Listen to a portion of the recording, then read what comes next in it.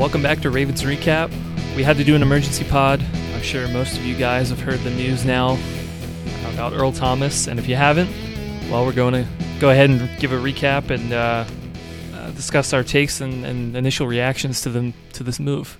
Yeah, Chris, we were just joking about the notion of an emergency pod, talking about maybe a signing or a trade or an injury, and I don't think any of us saw a surprise cut of the Pro Bowler Earl Thomas. That wasn't in the cards. No, definitely not. We may have touched on it a little bit last year, but I know, around, just kind of getting like the pulse from some of the fan base. I know people definitely had mixed reactions about Earl, but I think overall, his level of play on the field was mostly positive. I'd say very positive in a lot of cases. Aside from talk of maybe him not living up to his contract in terms of like value had brought up, but I don't think many fans would have not wanted him on the team. But man, oh man, it certainly seems that a good number of players on the Ravens actually, it got to a point where they did not want him on the team, and it's just it's blindsiding. It's just a complete shocker. I had no idea that things had gotten this bad. I remember we were talking last year. I think Peter brought it up that in the locker room, some of the comments that Earl Thomas would make were not your typical Ravens locker room commentary. He always kind of beat to a different drummer. Now that I'm reading these reports, it sounds like he always beat it to a different drummer in his previous roles, but that was more accepted. But the Ravens locker room is just different. As an observer of the John Harbaugh locker room for all these years, it's pretty clear it's almost cult-like, right? Which feels a little harsh to say. Cult has negative connotations, but these guys are basically a big 53-man clique. Everyone's really like chummy with one another. It seems like they're very close, heavily into religion and praying together. And I think if you have a bad apple in that kind of environment, it's super obvious, right? And it sounds like Earl might have been that kind of guy and just not bought in to the culture. And I can see and respect why the teammates, the coaches, and the, council that I honestly never knew existed until today, decided that they want to get rid of this guy. I understand that sometimes, some players are like that. And, to some extent, I know some locker rooms are more accepting of those types of players. It's not to say that a guy like John Harbaugh isn't. We've had a lot of strong personalities on the team. Obviously, I think one guy Earl really looks up to who was on the Ravens for a really long time, Ed Reed. Ed was kind of in that similar vein, although, he still, at the end of the day, I think would always kind of buy into the culture that Harbs was trying to create. Although, if you listen to some interviews that he, of him talking about it, you know that it was not an easy thing for him to do. In fact, I'm sure that they butted heads quite often in the early days. But for the most part, it never got that bad to the Ravens not wanting to re-sign a guy like Ed Reed. And it's just, I think it's just amazing to me, basically, how little, relatively speaking, we've heard of this being an issue, aside from those little nuggets that you've mentioned and that Peter had mentioned before. It's just I wonder how much more of this stuff had been going on so that it blew over to a point that they had to cut him. That's just crazy. It's tremendously clear to me there was a lot going on. Right, we were talking about it, in our channel. We first saw the reports of the punch with Chuck Clark and how the altercation happened and he was sent home. And we're like, okay. But we'd be surprised if they cut him because he's such a cornerstone player. He's owed a lot of money. And this is the first we've heard of something so severe. But it didn't take long, right? Like, we're literally talking about less than 24 hours. It didn't take long for us to kind of wake up the next morning, which was today, right? Yeah. Sunday, wake up the next morning and say, hey, like, this seems a little different. It seems like there's more to this. It seems like there's something going on. And the drum beat kind of like, got a little bit louder. And then you get reports that he was going to get released or traded. And then not much longer, the official announcement of him getting released was made. So it quickly turned. And as we were having our dialogues, we were like, yeah, there must be more confrontations. And then we had the great report by Jeff Zrebiec pointing out that Earl had been late to meetings, confrontational with other players, pointing out we kind of forgot, week 4, the Brandon Williams altercation. Right. Earl called Brandon out because he was out with a knee injury, and Earl was like, what knee injury? Like, you're gonna go and play. Yeah, and it's funny. We definitely talked about those things. I remember having those conversations, but it's so easy to brush things aside when you're winning. You're having a historic season, and I guess you have an off season. You have COVID. You have uncertainty going into this year, and we were just talking about it last episode, just a couple days ago, Chris, that the third safety spot, big, opening there, and we weren't so sure how it was going to turn out. Well, now that person's a starter, right? Like, Deshaun Elliott is our starter if we were suiting up tomorrow. Yeah. So, yeah, they're just going to have to adjust. I mean, I wouldn't be surprised if they make some sort of signing. But really, it's just an opportunity for those guys that we were talking about competing for an important third safety spot to step right into the spotlight. Yeah, well, before we get into that, actually, I just want to make one follow-up comment regarding Brandon Williams, and that, I think, obviously I'm not in the locker room, but it was just an idea that I brought up in our chat yesterday, and that maybe would it kind of help me maybe put this a little bit more into context. But again, just my opinion on this. Like, I don't have any special information here. One day, Chris. maybe one day.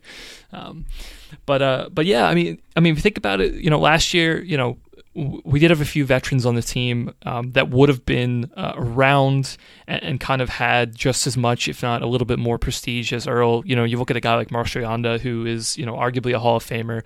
You have a guy like that. You have a guy like Brandon Carr, who's been around in the league for a long time, been a very, very good player.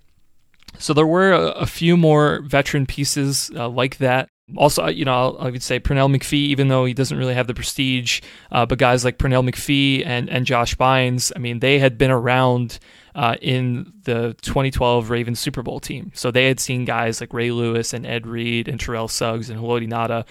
They were a part of that like legendary sort of Ravens defensive core.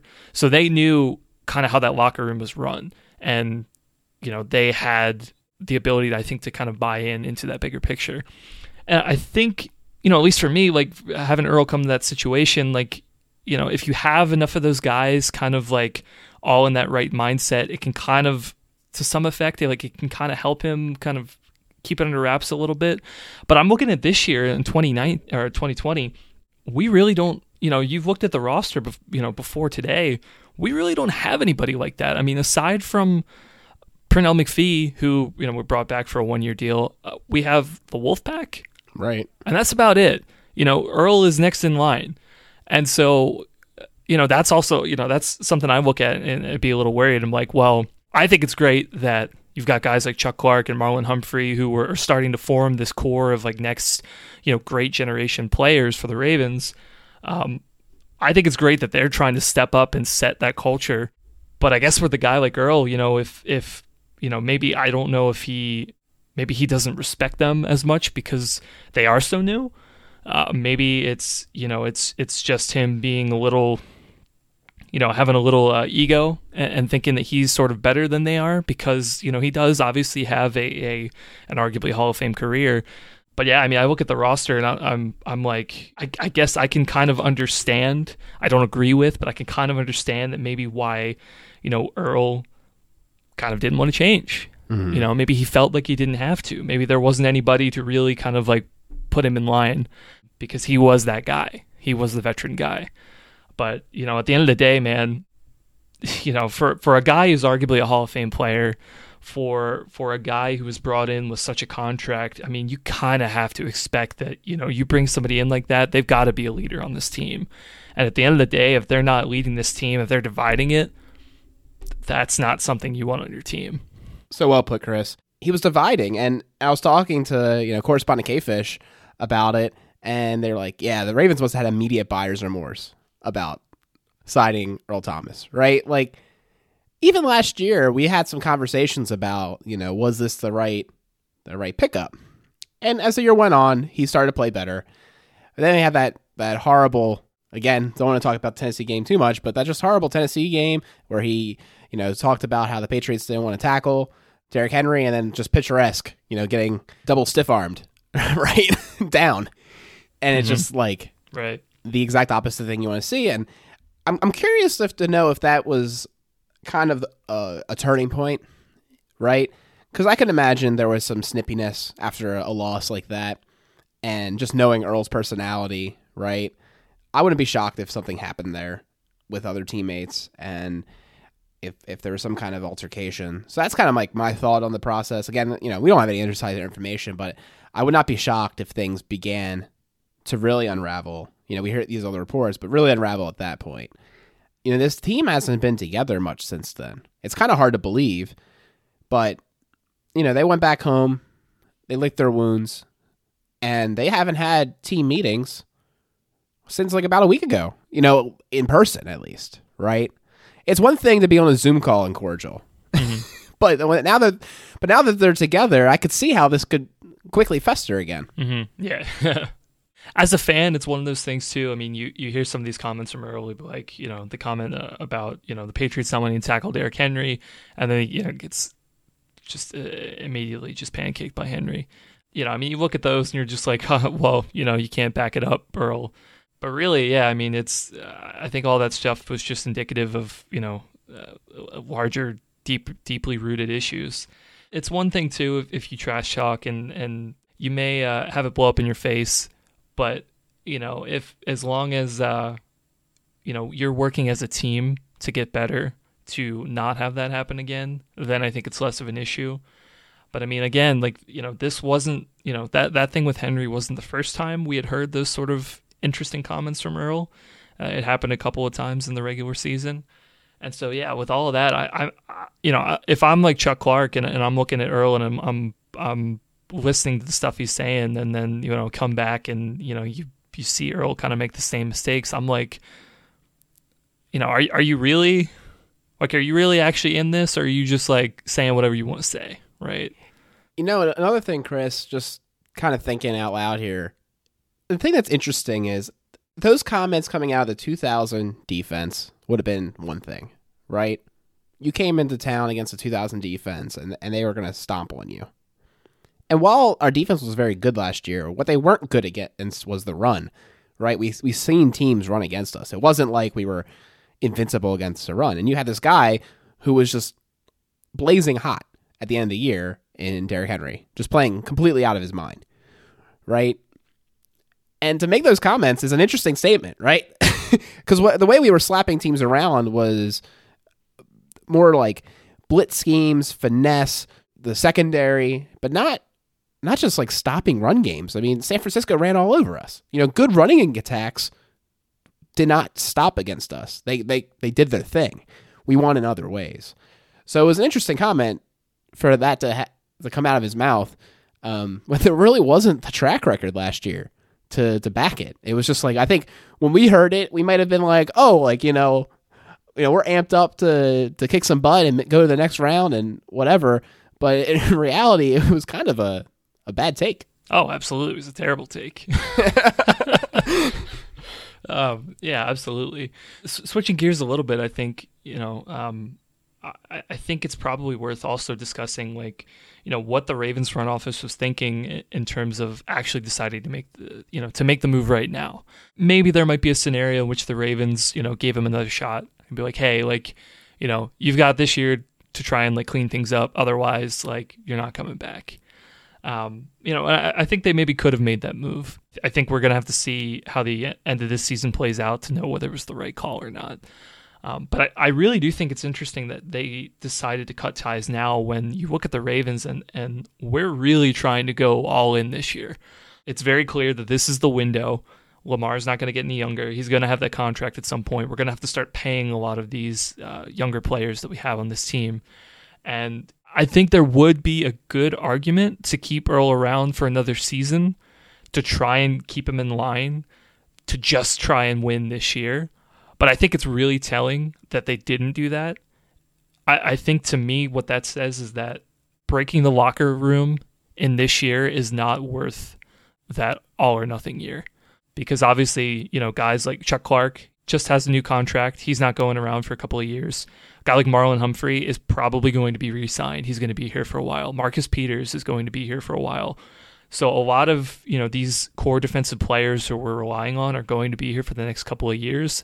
And I think it's really telling that the Ravens wanted to ship Earl out and not, have one of those guys get upset and want to force their way out. Yeah, 100%, Chris. This is a huge statement for all those reasons.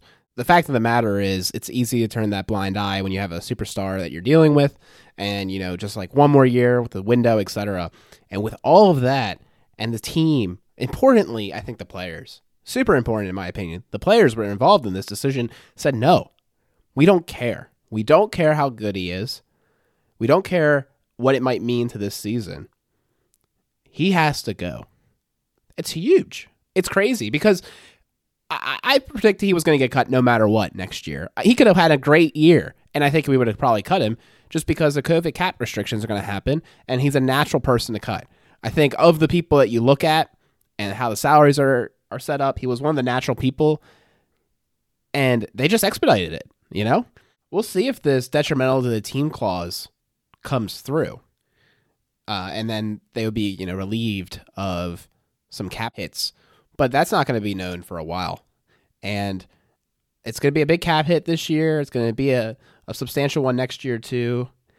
But the team thinks it's worth it. And honestly, when you have a team with a young nucleus like we're talking about, that you plan on re-signing and being your cornerstone players, you don't want to wrong them right now. You don't want to show as an organization you're willing to let things like this slide because they're about to sign up for the prime time of their career with you. So I think it's a great move by the Ravens organization that they also listened to the players and did what they felt was right.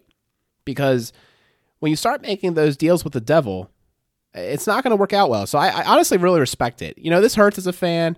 You look at the dead cap, you look at a good player leaving, you look at the holes. But just from an organization, I'm proud of the organization for doing what they deemed to be the right thing and what from all accounts seemed like was the right move. So what do you think the odds are for the Ravens to sign Antonio Brown? Oh, man. On to the real questions, Alec. Come on. So 2 negatives make a positive. So they should have kept Earl around if they wanted to do that.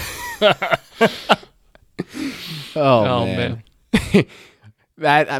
Right. Exactly. It's a hard time to bring in basket cases. Yeah. Oh, man. Yeah, admittedly, man, it was a lot more fun when it was Antonio Brown and it was the Steelers last year. It was a lot easier to make fun of it, but yeah, there are definite parallels with Earl Thomas here.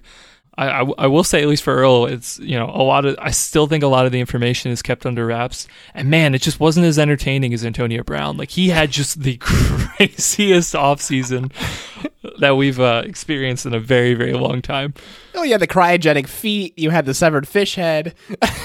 You had so much going on with Antonio Brown last year. Yeah. You had calling Mike Mayock you had him flocking around in his backyard saying he was free when he was cut. He had a whole press release afterwards. The guy is a show, right? Earl, it seems like he put up a Instagram post kind of trying to explain his side and then deleted it. No show. Yeah. Well, I could say posting 11-on-11 footage in your training camp is probably not a great idea regardless of the situation. Yeah, I know. It definitely didn't help. But yeah, definitely tame in comparison to AB. So the next thing to talk about is really the next steps for the Ravens. Earl's gone. We've got a little bit of cap relief, but not really, to experiment with. I don't think they're going to do anything crazy and sign some blockbuster player to fill in. Although I did see this notion that Earl's going to go to the Cowboys. The Cowboys are going to release Clinton Dix, and then we were going to pick him up. In some crazy free agent trade, right? I don't hate it, but they could have just done the trade, right? I don't understand what cutting and doing that way benefits. Maybe there's some. Yeah, that's true.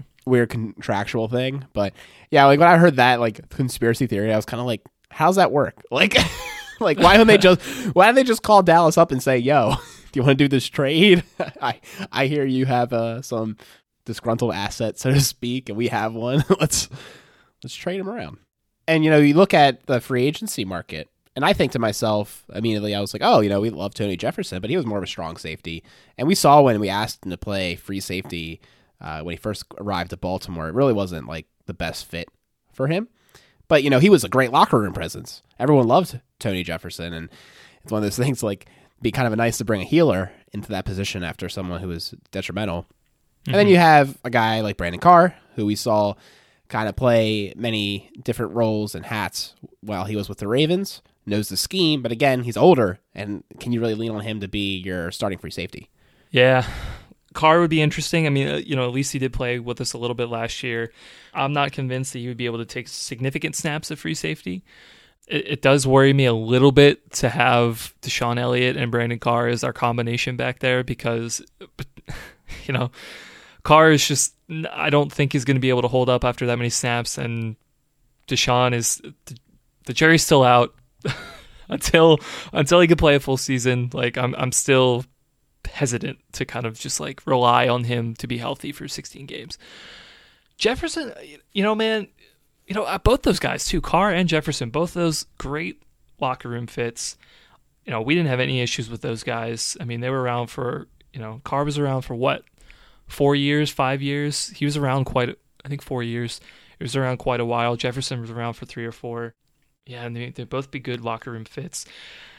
As much as I'd like Jefferson, I kind of agree. Like, even if like Chuck was able to slide over to free and maybe, Deshaun and Chuck would play a little bit of free safety, which I guess they could do. I don't know. I mean, I feel like the Tony Jefferson experiment was just, it didn't work out so well. And I don't know if anything's really changed to put him into a better position. As much as it pains me, because, man, it would be great to have him back. He was such a great guy in the locker room.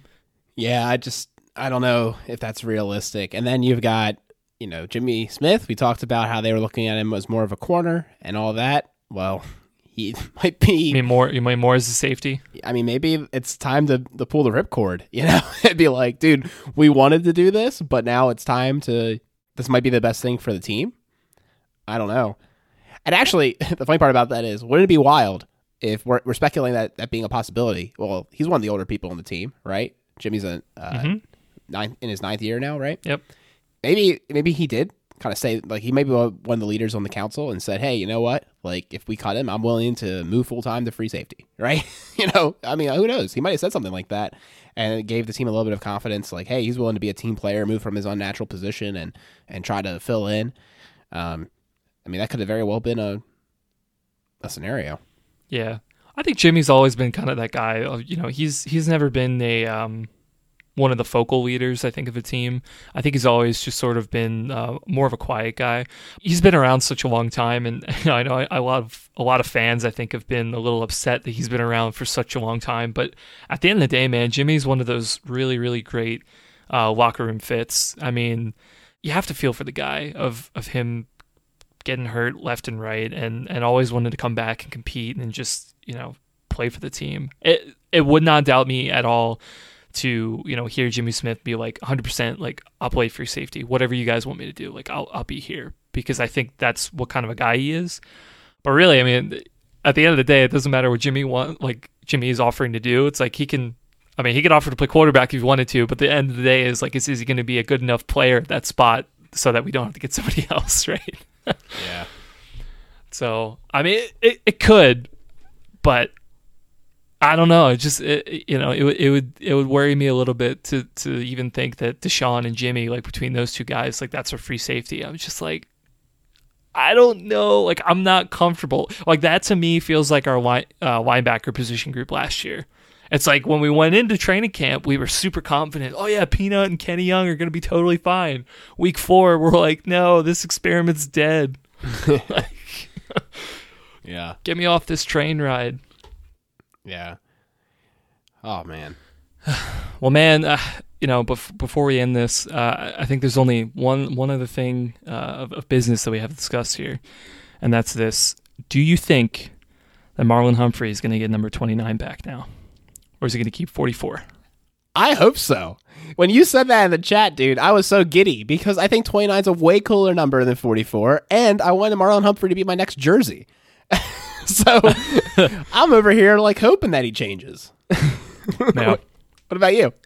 I agree. It would be super cool to have him back at 29. I think it's just it's a cooler combo. Part of me feels that, like, although, you know, I don't know exactly whether Marlon was one of those guys who was like, absolutely, yes, like Earl's got to go. That might come out. It might not. More than likely, it probably won't. It's still sort of going to be speculation. I think the council is kind of like, I don't know if that means everybody on the council said they wanted Earl gone, or the council is just sort of like a umbrella term for like some people on the council wanted him gone. Anyway, regardless, I was just rewatching the Top 100 video with Earl, and they interviewed Marlon for that one. And, you know, obviously, I mean, you know, he was interviewed for that. I don't know whether, you know, those are some of his true feelings about Earl, but I do feel like that, you know, on a somewhat of a personal level, like he's got to have some sort of respect for Earl the player. So it wouldn't surprise me if he didn't make that move, because maybe he didn't want to piss him off personally. Because obviously, I think, you know, if you piss Earl off, you know, something bad could happen. Like Earl could, you know, blow up a little bit. Well, but, and also it's like handled goods now, right? Like, yeah. Like the 29 was cool and fresh when it was his number, and then it goes to another teammate that, you know, he respects or whatever coming in, the veteran, and then he, you know, shits all over, you know, everything, and then gets ejected out, and now they're like, well, no one's gonna touch. Give some rookie 29, right? Yeah. Hey, Juno Stone, you want to change to 29? Yeah. Gino, you want it? Yeah. Yeah. I hear that too. Like, part of me wants it just to swap over because that was his number, and I always thought it looked cool, and I wanted to get that jersey and whatnot. But the other part of me, like, just from a realistic perspective, I don't see it happening for all the reasons you said. And just that. Don't get me wrong, it would be cool. Right. It's like, how do you even bring it up though? Right. Did you notice that right before the Ravens had their like official tweet saying that they're cutting ties with Earl Thomas, they post this like hype video? It's like shot chaser, but in the opposite order. Yeah, it was like, oh, your regularly scheduled content, and oh, by the way. Yeah. Yeah. Does not doubt me that was on purpose. Yeah, exactly. I just think I don't see how they announce like, oh, you know, by the way, Marlon Humphrey, for totally unrelated reasons, has switched back to 29. You know. So. Wait, wasn't that Earl's number? Earl's been cut. Oh, wait a minute. Yeah. Oh man, that'd been hilarious if they if it was gonna happen and they announced it like right before they said he was cut. Just like, oh, 29 just happens to be available now. And then like for moments, like for 5 seconds, there's speculation, like, oh my gosh, and then the next announcement drops. That would have been pretty funny, but nothing would be more distracting to the situation than that. Yeah.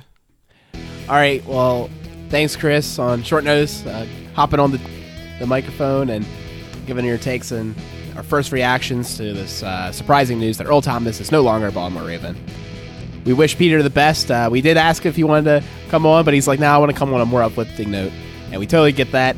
We hope he's doing well. They're back home. Everyone's doing all right. And just get some rest and continue to acclimate with the new baby boy. Again, we're super excited and happy for you. Reach out to us on Twitter or email us. On Twitter, we're Ravens_recap. And our email is feedback@ravensrecap.com. We'll be back soon with more updates. Hopefully not as crazy as this one, right, Chris? Yeah, hopefully not. Yeah, if you guys have any additional takes on Earl Thomas or any insight that we didn't hit on here, please give us a shout out at any one of the things that Alec mentioned.